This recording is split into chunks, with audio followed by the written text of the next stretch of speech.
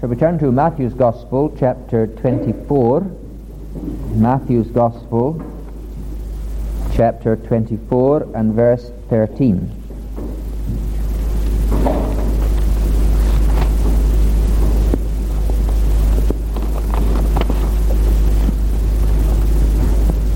He who stands firm to the end will be saved. He who perseveres to the end, or he who stands firm to the end, will be saved. Tonight we come to our last service in the congregation of 1980. The first year of the 80s is almost over, and on Wednesday it will have passed into history, never to recur again. Be reminded at such a time as this that life is a straight line, it's not a circle. We are constantly passing points of no return on our pilgrimage. And it is surely a solemn thought that we come to a service tonight which none of us will ever experience again. The last Lord's Day of 1980. We come to a milestone. We pass it tonight, and we'll never, ever see it again. Surely we are reminded at this time of year that we here upon this earth are pilgrims. At the end of an old year and the beginning of a new act as milestones on our pilgrimage, reminding us that we are moving more quickly than we realize, and that we are speeding across the journey of life. And as we come to the end of a year, I thought it would be appropriate tonight that we should consider what the Bible says about the end of things. Because you and I have been made, created by God, for a purpose. God has a goal. God has an end. God has a purpose in creating you, in keeping you and sustaining you. What is that purpose? What is His purpose for the creation? What will happen at the end of the line? Later on tonight we will be seeing something of the influence of Buddhism in Thailand, because Thailand is a Buddhist country. Now, a Buddhist believes that life is a circle, and that when he dies he will be reincarnated in someone else. But the Word of the living God tells us that life is not a circle, that life is a straight line, and that this life is the only life you have here upon earth, and that this life is the only opportunity you have to decide as to your eternal destiny in the next. So this life, the life that we are living tonight, is the crucial period of your whole existence. What then does the Bible say about the end of things? First of all, what does it say about the end of life? You remember that rather bizarre figure in the Old Testament, the prophet Balaam, who was hired by Balak, king of Moab, to curse the people of Israel, and found that he could not. He could not curse a people that God had decided to bless. And at the end of his first oracle, he makes a remarkable statement.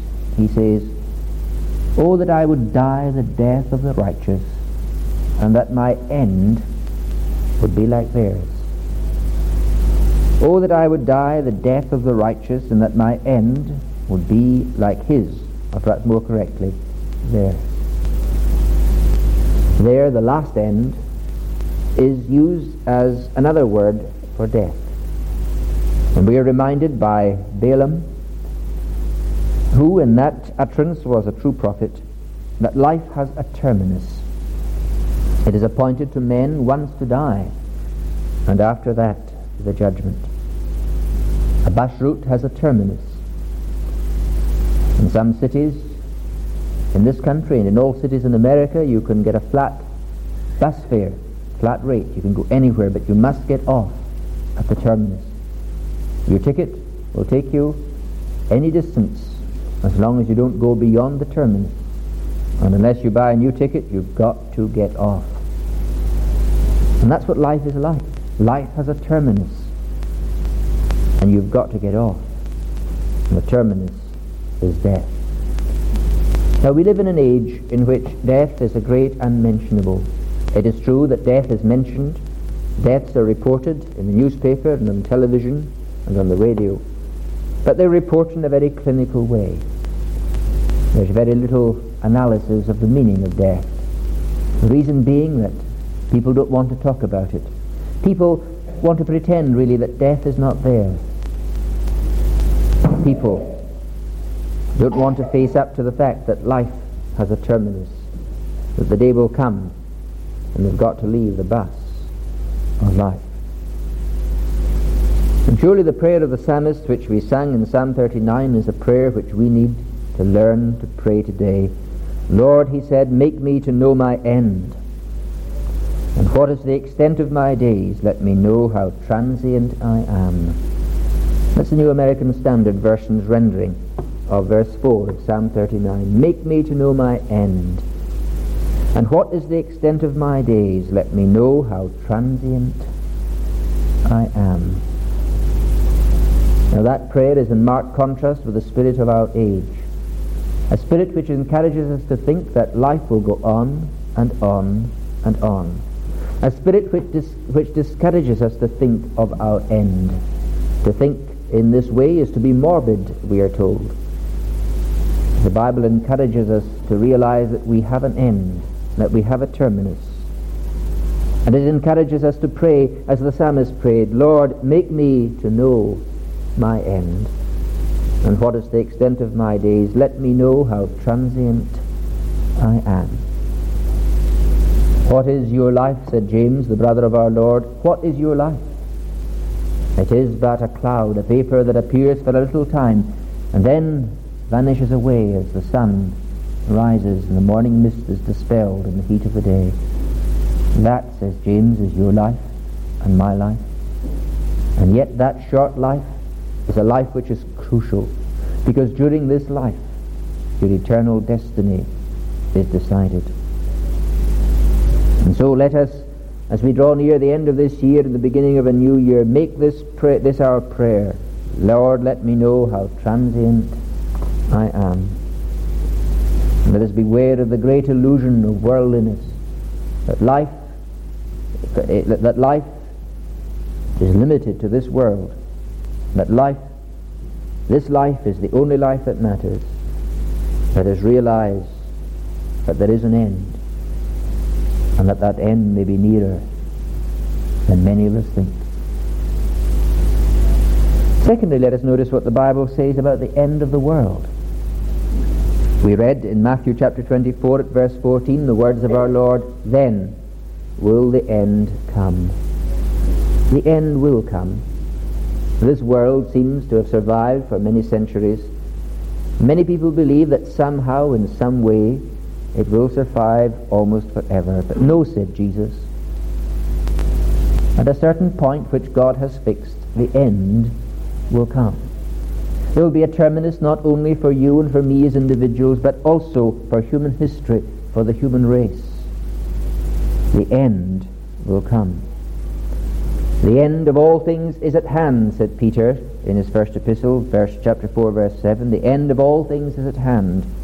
Be ye therefore sober, and watch unto prayer. And these words, as they're rendered in the New International Version, are as follows. 1 Peter 4, verse 7. The end of all things is near. Therefore be clear-minded and self-controlled so that you can pray. Be clear-minded and self-controlled so that you can pray.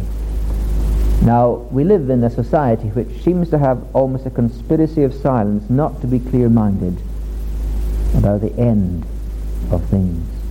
We live in a society in which we're encouraged to believe that somehow, in some way, the world will survive. Not so, says Peter. Not so, says the Scriptures. Not so, says Jesus. The end will come. Remember how in John's Gospel Jesus speaks of the last day, and he does this several times, and I just want to quote one or two of these. In John chapter 6, verse 39, "And this is the will of him who sent me," says Jesus, "that I should lose none of all that he has given me, but raise them up at the last day. For my Father's will is that everyone who looks to the Son and believes in him shall have eternal life, and I will raise him up at the last day." Again in verse 44 of that same chapter, "No one can come to me unless the Father who sent me draws him, and I will raise him up at the last day."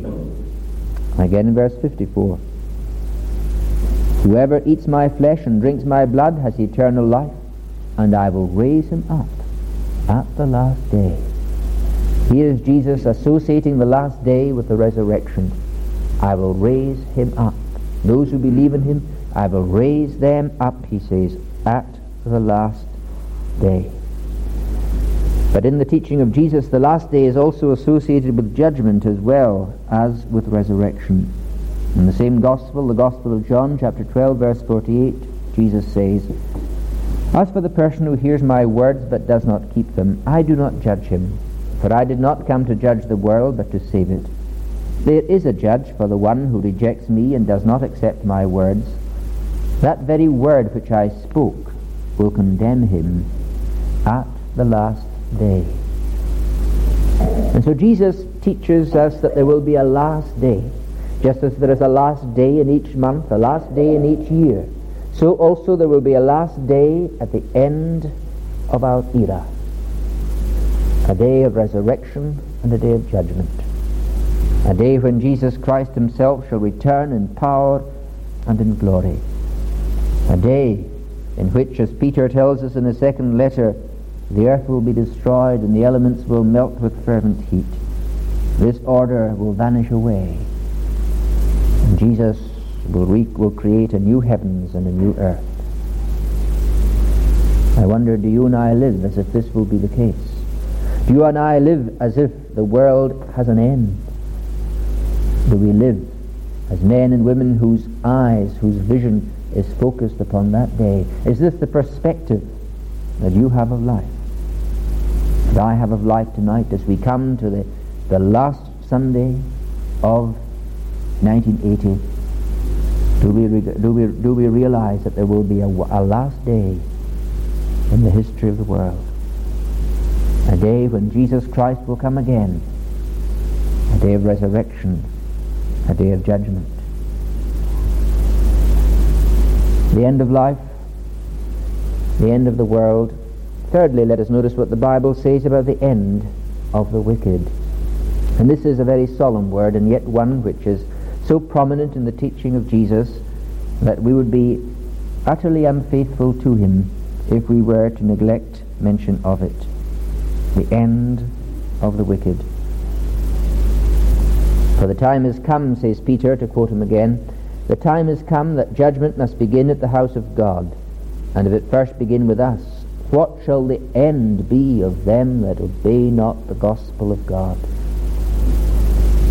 What shall the end be of them that obey not the gospel of God? End here is used in the sense of outcome, fate, or destiny. The rhetorical question of Peter was answered centuries before by the psalmist when he said in Psalm 37, another psalm which we sung tonight, "The end of the wicked shall be cut off." And again in Psalm 9 when he said, "The wicked shall be turned into hell with all the nations that forget God." Or as Paul said, writing to the Philippians, the end, the destiny of the enemies of the cross of Christ, he said, is destruction. No one in the whole history of redemption as it is recorded in the Scriptures spoke more clearly or more vividly of the end of the wicked than did Jesus of Nazareth. He presents to us, no holds barred, that there is an end for the wicked.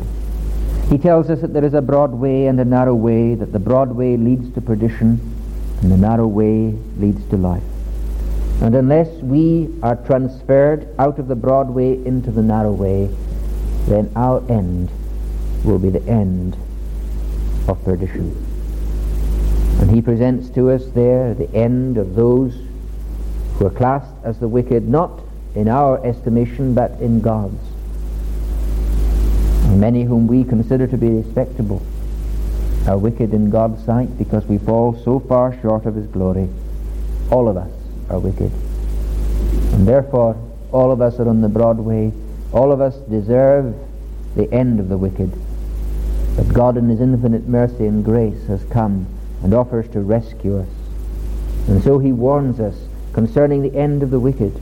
He reminds us that there is such a place as hell, that there will be such a place as the lake of fire after the judgment, into which the devil and the beast and all those who follow them will be cast and will be held in torment forever and ever. The end of the wicked will be cut off. I wonder, is there something that worries you? If it doesn't worry you, then I want to suggest to you that your soul has become so desensitized by the spirit of the age in which we live, and that you need to worry about this before God. And you need to come to God and to ask him to help you to see life as he sees it. And you need to cry out to God and ask him to give you this perspective of the end of life, of the end of the world, and of the end of the wicked. There is a sharp contrast drawn in the teaching of Jesus between the destiny of the end of the wicked and of the righteous. The parable of the sheep and the goats, which Jesus tells at the end of Matthew chapter 25, he says, "And these," referring to the goats, "shall go away into everlasting punishment, but the righteous into life eternal." Now the problem, the predicament, the crisis that you and I and the whole human race face is that we, however respectable, however sincere, yes, however religious we may be, are wicked in the sight of God. And the crucial question for you and for me is this: how can we who are wicked become righteous in God's sight?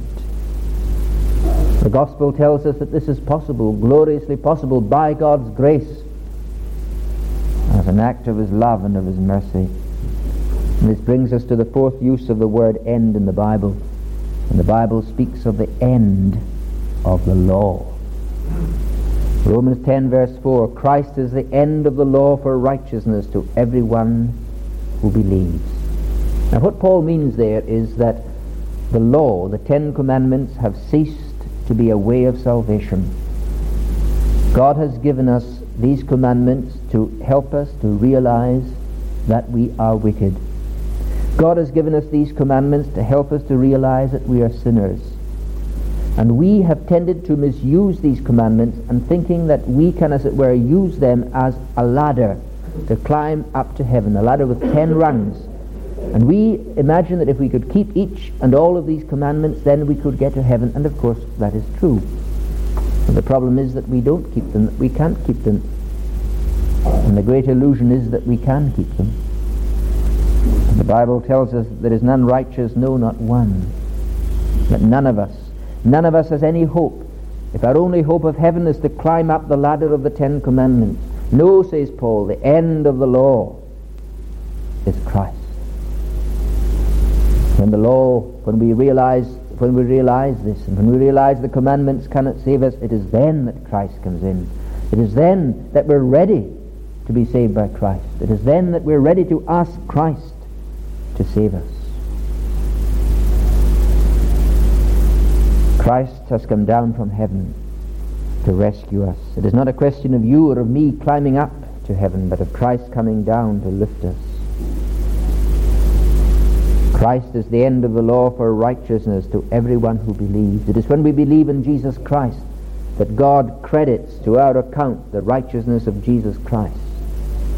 And he accepts us not because of what we are or who we are, but because of what Jesus is and because of who he is and because of what he has done in our behalf. He accepts us on the basis of the righteousness, the goodness, the law-abidingness of Jesus Christ. Jesus has kept the law for us. He is the only one who has kept it perfectly. He is the only one whose life is utterly sinless. And the purpose of the law, the purpose of the Ten Commandments, Paul says, is to bring us to Christ. And yet, again and again, we misuse these commandments. You speak to the average person that you may meet, that you may work with, that you live with, and you ask them how they hope to get to heaven, and they say, I hope to get to heaven by keeping the commandments. Wrong, says Paul. That is to misuse the commandments. The commandments will never get you to heaven, not because there's anything wrong with them, but because you and I lack the goodness and the moral force and integrity to obey them perfectly. And we've got to be perfect as our Father in heaven is perfect. God has given us the commandments to bring us to Christ, to help us to realize our need of Him, to cast us upon Him. The end of the law is Christ. I wonder, have you come to the end of the law? Have you come to an end of thinking and of believing that somehow or other, by obeying the commandments, you can save yourself? You see, most people's spiritual experience can be summed up in two phases. Or at least most Christians' spiritual experience can be summed up in two phases. There was a period when they believed that they could be saved by the law. And then they come to realize that no, they need Christ. Have you come to the end of the law? Have you committed your life to Christ? Have you given yourself to the one who has come down into earth, who's come down into history, who's come down into human life, who's come to your very door and has offered and offers to save you? Have you committed your life to Him? Are you willing tonight, on this last Sunday of 1980, to cast your life upon Him, to commit your destiny into His hands? He is the one who is able and mighty to save. As Paul said to the Corinthians, He will keep you strong to the end. He will keep you to the end. I am persuaded, Paul said, that He is able to keep that which I have committed to Him against that day. And as we read in John's Gospel, He loves His disciples to the end. He's loved His own who were in the world, and He loved them utterly to the end.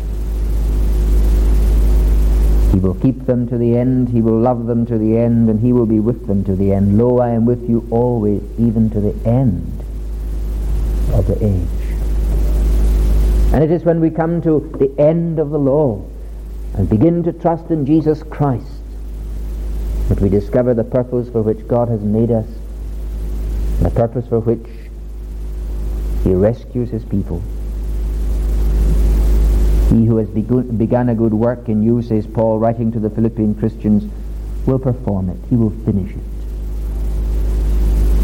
Of those whom the Father has given me, said Jesus, I have lost none. No one can pluck them out of my hand. The end of the law is Christ. And this brings us finally and very briefly to consider the end of faith. We are called to live by faith and not by sight, said Paul to the Corinthians in the second letter. We walk or we live by faith and not by sight. And that is why I am not commissioned, or any other preacher of the gospel commissioned, to perform a miracle before you in order to persuade you to believe. You are asked to believe by faith. You're asked to take God at His word. There is the option of doubt left open to you. We are called to live by faith. But the day will come when we shall no longer live by faith but by sight.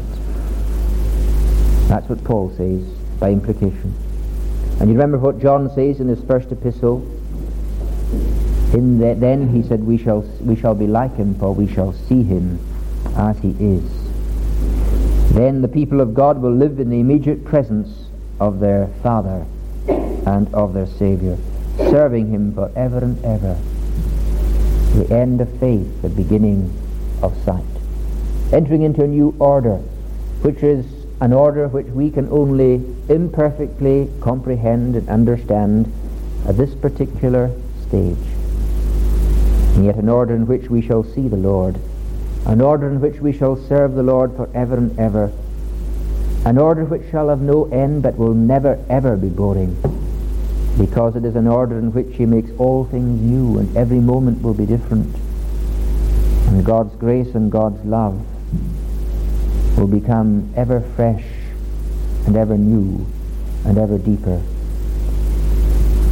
You remember what the Archangel Gabriel said to Mary concerning the one who was to be born of her in the stable at Bethlehem. Of his kingdom, he said, there will be no end. There will be an end to life. There will be an end to the world. There will be an end of the wicked. There will be an end of the law. There will even be an end of faith. But of the kingdom of Christ there will be no end. And that is the kingdom into which he invites you and me to enter tonight. He came into this world to seek and to save those who are lost. And apart from Christ, you are lost. But he offers to find you. He offers to draw you into his kingdom. He offers to bring you into this new order which he has begun, and which he will establish when he comes again. A new order, a new rule, a new kingdom which will have no end. I wonder, as we come to the end of this year, are we sufficiently conscious of the end of life, of the end of the world, of the end of the wicked? Are we willing tonight to come to the end of the law and begin believing in Christ? Because when you begin to follow Christ, you enter into a kingdom which will never end, which will carry you right through death, right through the last judgment, right through the end of the world, and into the new world, the new heavens and the new earth of his kingdom. There will be no end. May God grant that each and all of us might tonight begin with Christ, if we have not already begun. And beginning with Christ never, ever end. Why? Because he will keep us, and he loves us, and he will be with us, and he will never, ever leave us.